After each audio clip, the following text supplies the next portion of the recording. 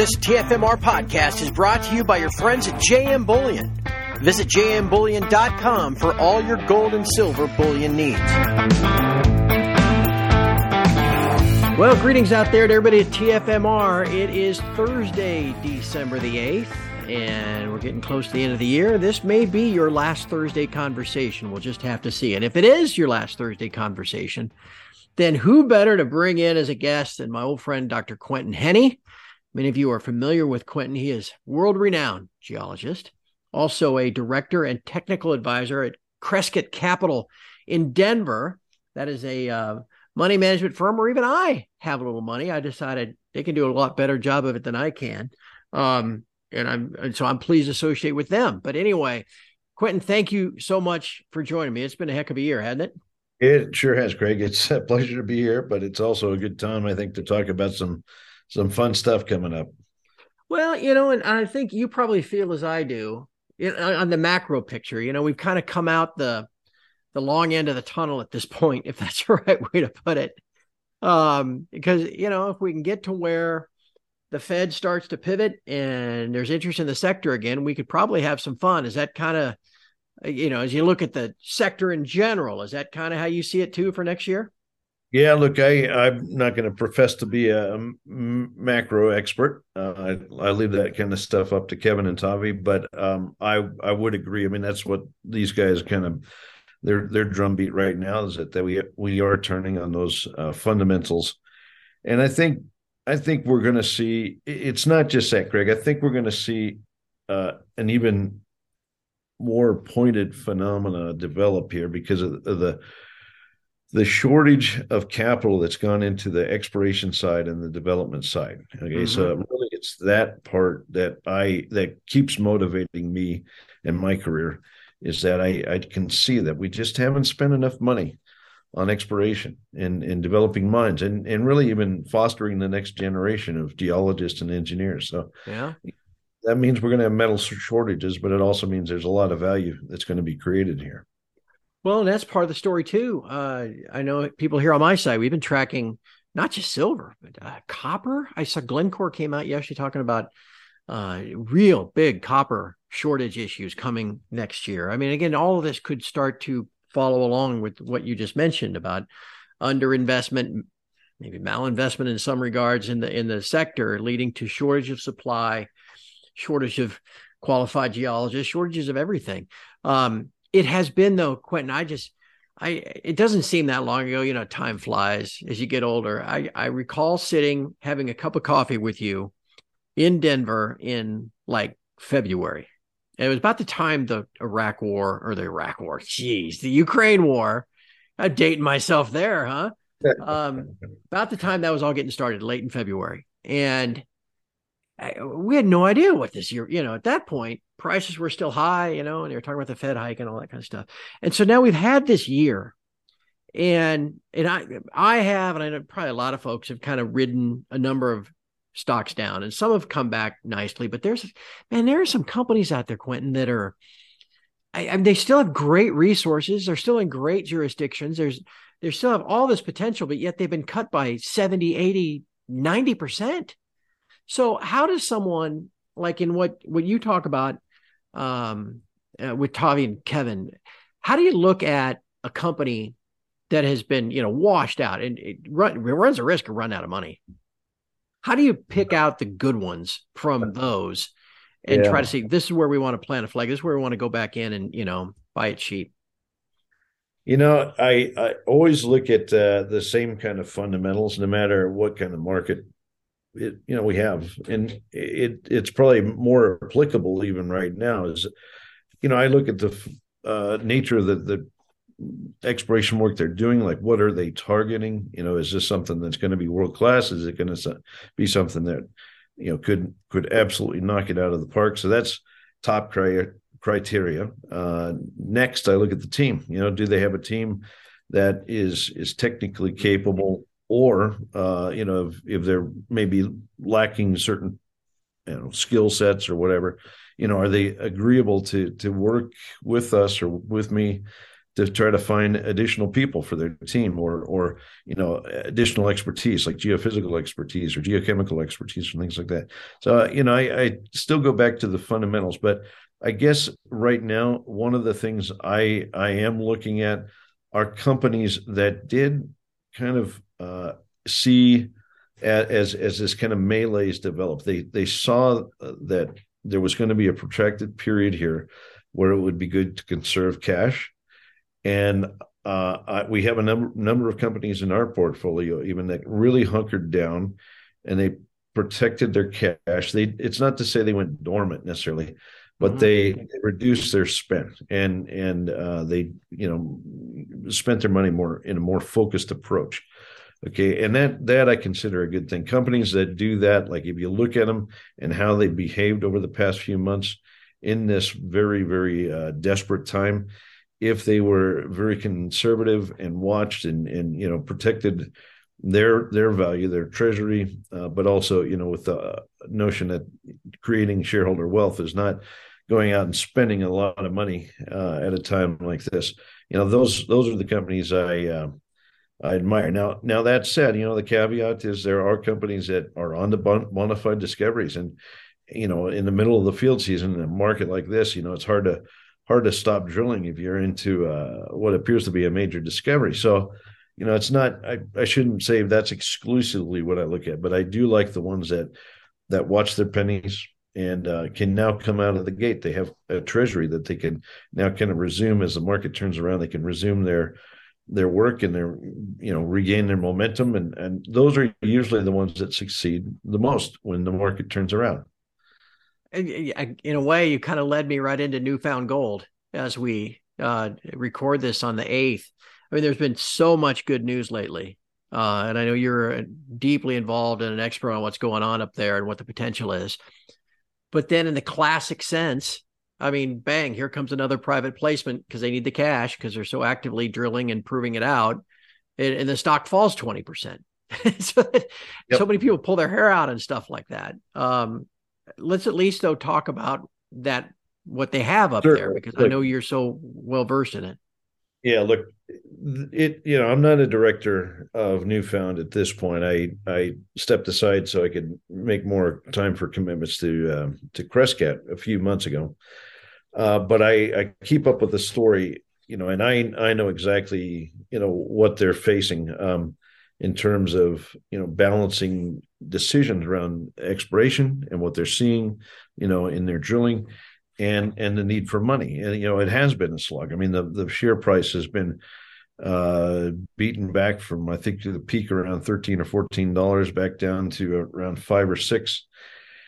Yeah, it's a struggle. Okay. But when you're onto a brand new discovery, and in addition to what you'd already recognized, like the Keats zone and the other zones to the north, the Lotto and Golden Joint and so forth, when, they knew that was there. They knew, and they've been drilling those off systematically. Right. And their plan was drilling 400,000 meters to get to a resource stage.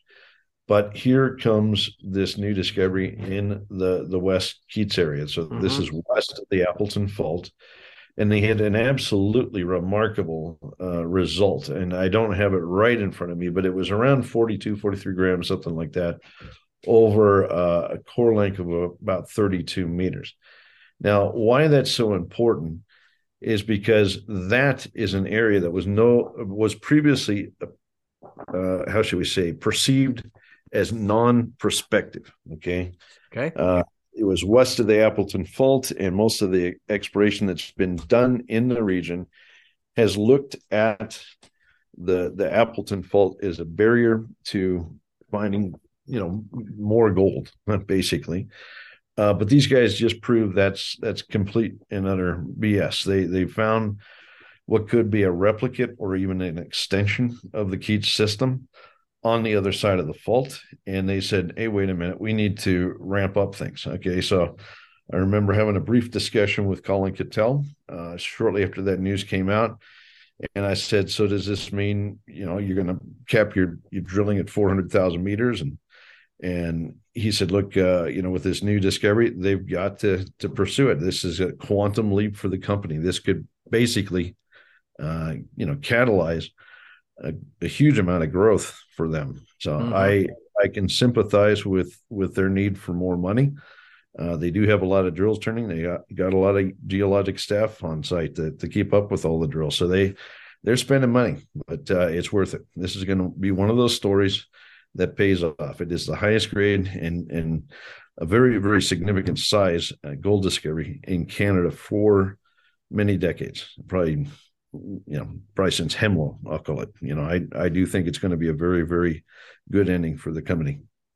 One that I know that I've followed, I know it's in my portfolio at Crescat, is Labrador. I know there are a couple of others in the neighborhood up there. That's right. Lab Gold's right next door. They're north on the Keats, or excuse me, on the Appleton Fault corridor. So they're just to the north of where Newfound has been drilling aggressively now for about 2 years. And Lab has had a very high grade intercepts, often narrower. They're about a meter or two typically, but they are of similar nature. They're high grade, and looking at the photos of the core, they show very stark similarities to what they're seeing down in Newfound. So my view of Lab is that they don't have 14 rigs going. Okay, they've kept their rig count down. I think they have maybe 2 rigs going or something like this. So they're not quite as aggressive. But in my view, Lab has a cat by the tail. They're basically part of that same system, and they simply need to find a place where a lot of structures have come together and produced something more like the Keats zone. I think it's there. I'm very confident it's there, given the grades and nature of the gold they're seeing. But it's just going to take some more work. Unfortunately, I'm pretty sure they have a pretty good treasury to keep drilling. It sounds to me, and I know the financial stuff isn't necessarily your bailiwick. You leave that up to Tavi and Kevin and the rest. But you're kind of, there's all these bargains out there that have come about because of what has happened in the last 12 months.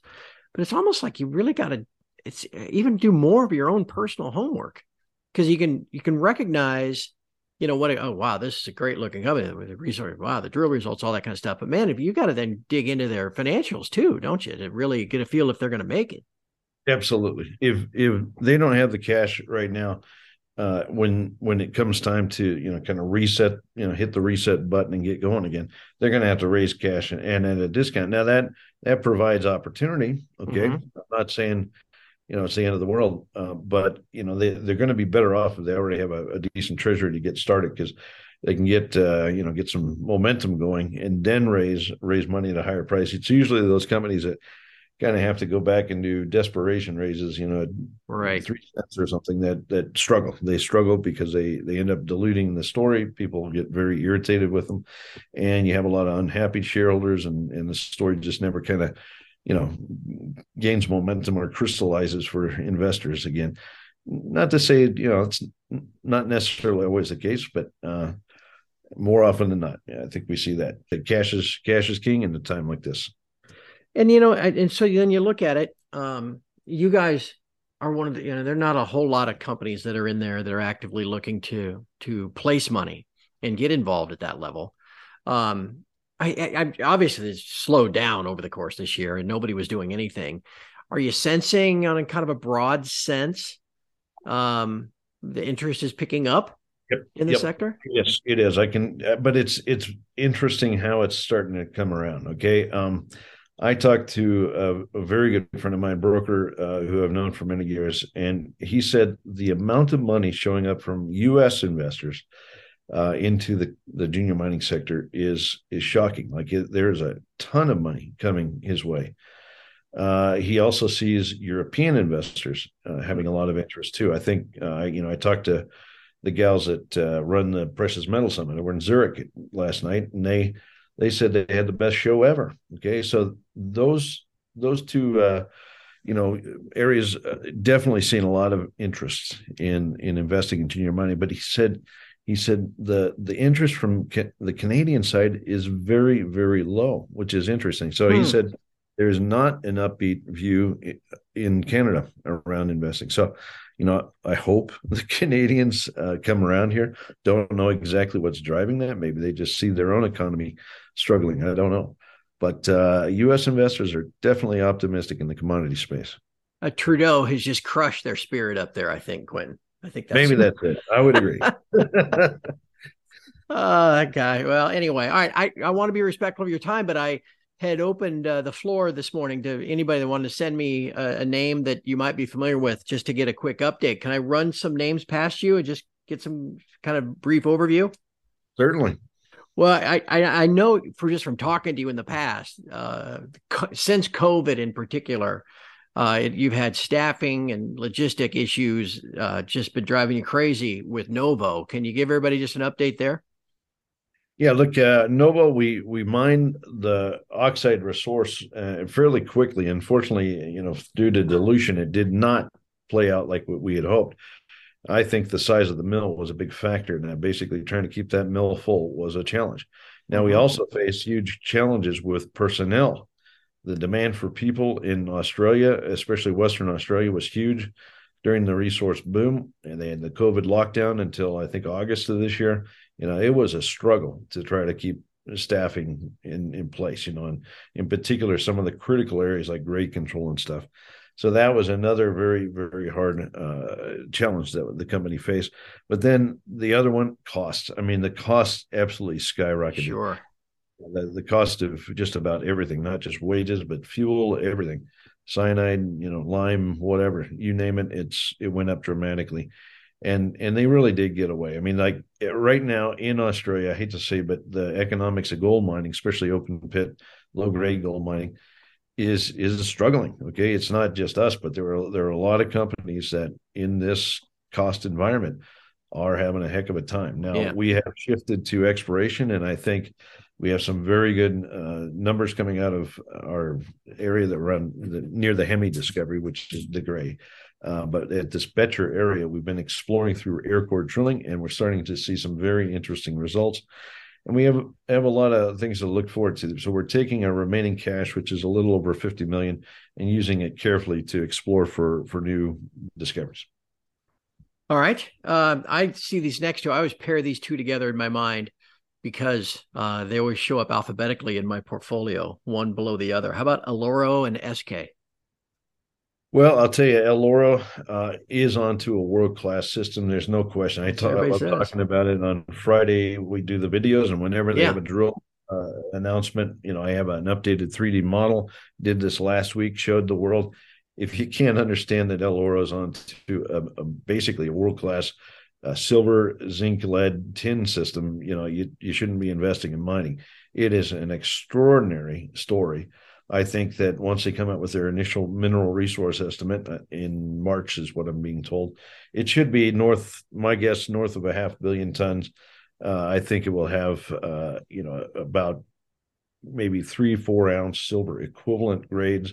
So what does it mean? Probably about 25 to 35 grams silver, maybe 1.5 to 2% combined zinc lead, and maybe 0.12 to 0.18% tin. Okay, tin's a very important component, but Yeah. it is an extraordinary ore body that will have a huge amount of value. It's the kind of deposit that can make a lot of money. There's a mine nearby St. Cristobal, which has been operating for about 18 years, has absolutely made tons and tons of money. So this is going to be the next. And then SK has been, they spent the summer exploring for new VMS occurrences within the property. So over the past 2 years, the drilling is focused at TV and Jeff. This year, the company stepped out. They drilled north of Jeff, they drilled south of TV, but they also tested new areas. And this includes the area up in the northeast part of the property called the Scarlet Ridge, Scarlet Valley, Scarlet Knob, and Tarn Lake area. It's kind of a cluster of VMS occurrences up in that area. Now, Mm-hmm. the company has not got full assays for holes yet. They haven't got them out yet, but I think soon they'll have enough, completeness of assays that they can announce the first news release of results probably in the next week or so. I think certainly before Christmas. My bet is, given everything they've seen and they've talked about in the news releases while they were drilling, I think that they will see multiple new discoveries of VMS pop up, and I think this could have a very good story that complements what Skeena is now doing. They're advancing the SK Creek deposit towards production, and we have what could be the remaining parts of that system. In fact, we might have the lion's share of it. Okay, so I think SK is an excellent story that's going to benefit from all the hard work that the team put in this year. Mm-hmm. Mm-hmm. Loro's in Bolivia, right? Isn't that right? Correct. Correct. Yeah. El Oro's in southern Bolivia. SK, of course, is up in the Golden Triangle of Yep. BC. So that they're only associated because Correct. alphabetical order by height. All right. Let's see. A couple of just others. Snowline is one that we've discussed before. What's going on there? Oh my goodness. Well, everybody that knows me knows that Snowline is one of my favorite gold stories ever. Like, I mean, just hands down. It's one of the most remarkable discoveries I've seen. It is what we call a tintina or tombstone type gold occurrence. It's associated with an intrusion that came up, and basically it creates a stockwork of veining that produces a fairly broad and somewhat uniform, actually, gold endowment. And you can think of it like a porphyry almost. Like it's very similar in nature to a porphyry deposit, in that it's going to produce a huge tonnage of fairly equal grades, we'll call it. And I think this system is extraordinarily big compared to most systems of this type. I think this one stands a chance of being a few tens of millions of ounces. Now, it's early days. I think the drilling they did this year was exceptional. It was a very well thought out strategy to drill wide space holes, recognizing that the system has this kind of bowl of soup type nature to it, like it's uniform over a big area. So the wide space drilling should give, it won't bring a resource just yet, I don't think, but it'll give us a clear picture of what we might expect out of this system. Okay. And I think an initial resource, once they do get enough drilling in, will be absolutely jaw dropping to the Canadian market. Yeah. This is the biggest discovery of gold since Hemlock, absolutely. And I know that the majors are very interested in this because last night I talked to a friend of mine in one of the major mining companies, and he was bemoaning the fact that Crescat owns a 20 odd percent of the project. In other words, they know they're going to have to pay up. Well, again, that just shows how much confidence you guys have. How about these two? And then we'll wrap up with one more. Goliath. And then I remember talking to you last year before, about a company called Blue Lagoon. Okay, I'll do both of those. All right, Goliath. Look, Goliath had a very successful drill season. They really did accomplish all the meters they set out to do, and more so. Like, so I can't remember the exact number of drill holes they completed, but it was a lot of drill holes, and they basically tested the footprint of the system over about a 1.6 square kilometer area. And what's really interesting is the system is proving to be a little more complicated. It's not simply one planar, shallowly dipping vein that we thought last year. It's proving to be a stacked vein system, which is really exciting. There's potential here now for what I think could be a bigger gold deposit, because you do have stacked veins, and they're seeing some very, very high grades pop up. Now, the other thing they found is that there's a vertical feeder structure that they appear to have tagged into that might have actually fed the more flat-lying type veins. And that's intriguing in itself, because they did not recognize that last year. They did not see that as a potential feeder. But now I think we have a handle on where that feeder is. And some of the more extraordinary grades and intervals they've actually released so far come from that feeder zone. All right. So I think the system is going to prove to be a multi-million ounce. It's a gold polymetallic system. So it's got gold, silver, and then it's got a bit of zinc and lead, little snip of copper, but it's going to be a fantastic deposit. Done enough metallurgy, we can see that it's going to produce doré on site, very clean concentrate products that can be shipped. It's an amazing deposit that's absolutely perfect nature of metallurgy and so forth to develop in the Golden Triangle without use of cyanide. So I think it's going to have an amazing ending. And Blue Lagoon? Yes, Blue Lagoon. Blue Lagoon this is one of the companies, like I mentioned earlier, that kind of pulled in their horns, recognizing the market was soft. Yeah. And they decided to ramp down from from 2 rigs to 1 rig. And in doing so, they did save cash. I talked to the team, I think about a week ago, it was right around Thanksgiving. And they said they have 3.5 or 4 million, I believe, in the bank, which is really good to hear. I was very happy to hear that. But they also told me that with the one rig, they've been doing systematic drilling that tests the newly discovered structure that they think could be a replicate of the Dome Mountain property has multiple structures, but the main vein is replicated to the south of it, and it's probably in a parallel structure. And they can now see that this structure is very continuous over a long strike length. I think he said it's about it's about twice as long as they previously recognized, and about twice as deep as they previously recognized. So basically, what he's saying is the resource, if you took that resource, which is about 250,000 ounces, very high grade, I think it's about 15 grams or so, you can replicate it like 4 times just on that one vein. It's like, wow, okay, this is going to work for me. I think even though they've been quiet here, I think they're going to have a very good outcome as they emerge back, into the market once the gold price picks up here. I'm going to ask you one more just for fun, because I remember when we were sharing that cup of coffee back in February, you told me about Black Rock Silver and how they had done a placement and you guys wanted a part of it, and Eric came in and bought the whole damn thing. And so I thought, well, that's good enough for me. And hold on. Yeah. Oh, that's right. Yeah, he did that. He did that too. Yeah, that was in November of I think it was November 2021, if I remember. About a year ago. Yeah. Yeah. And they've had some good results.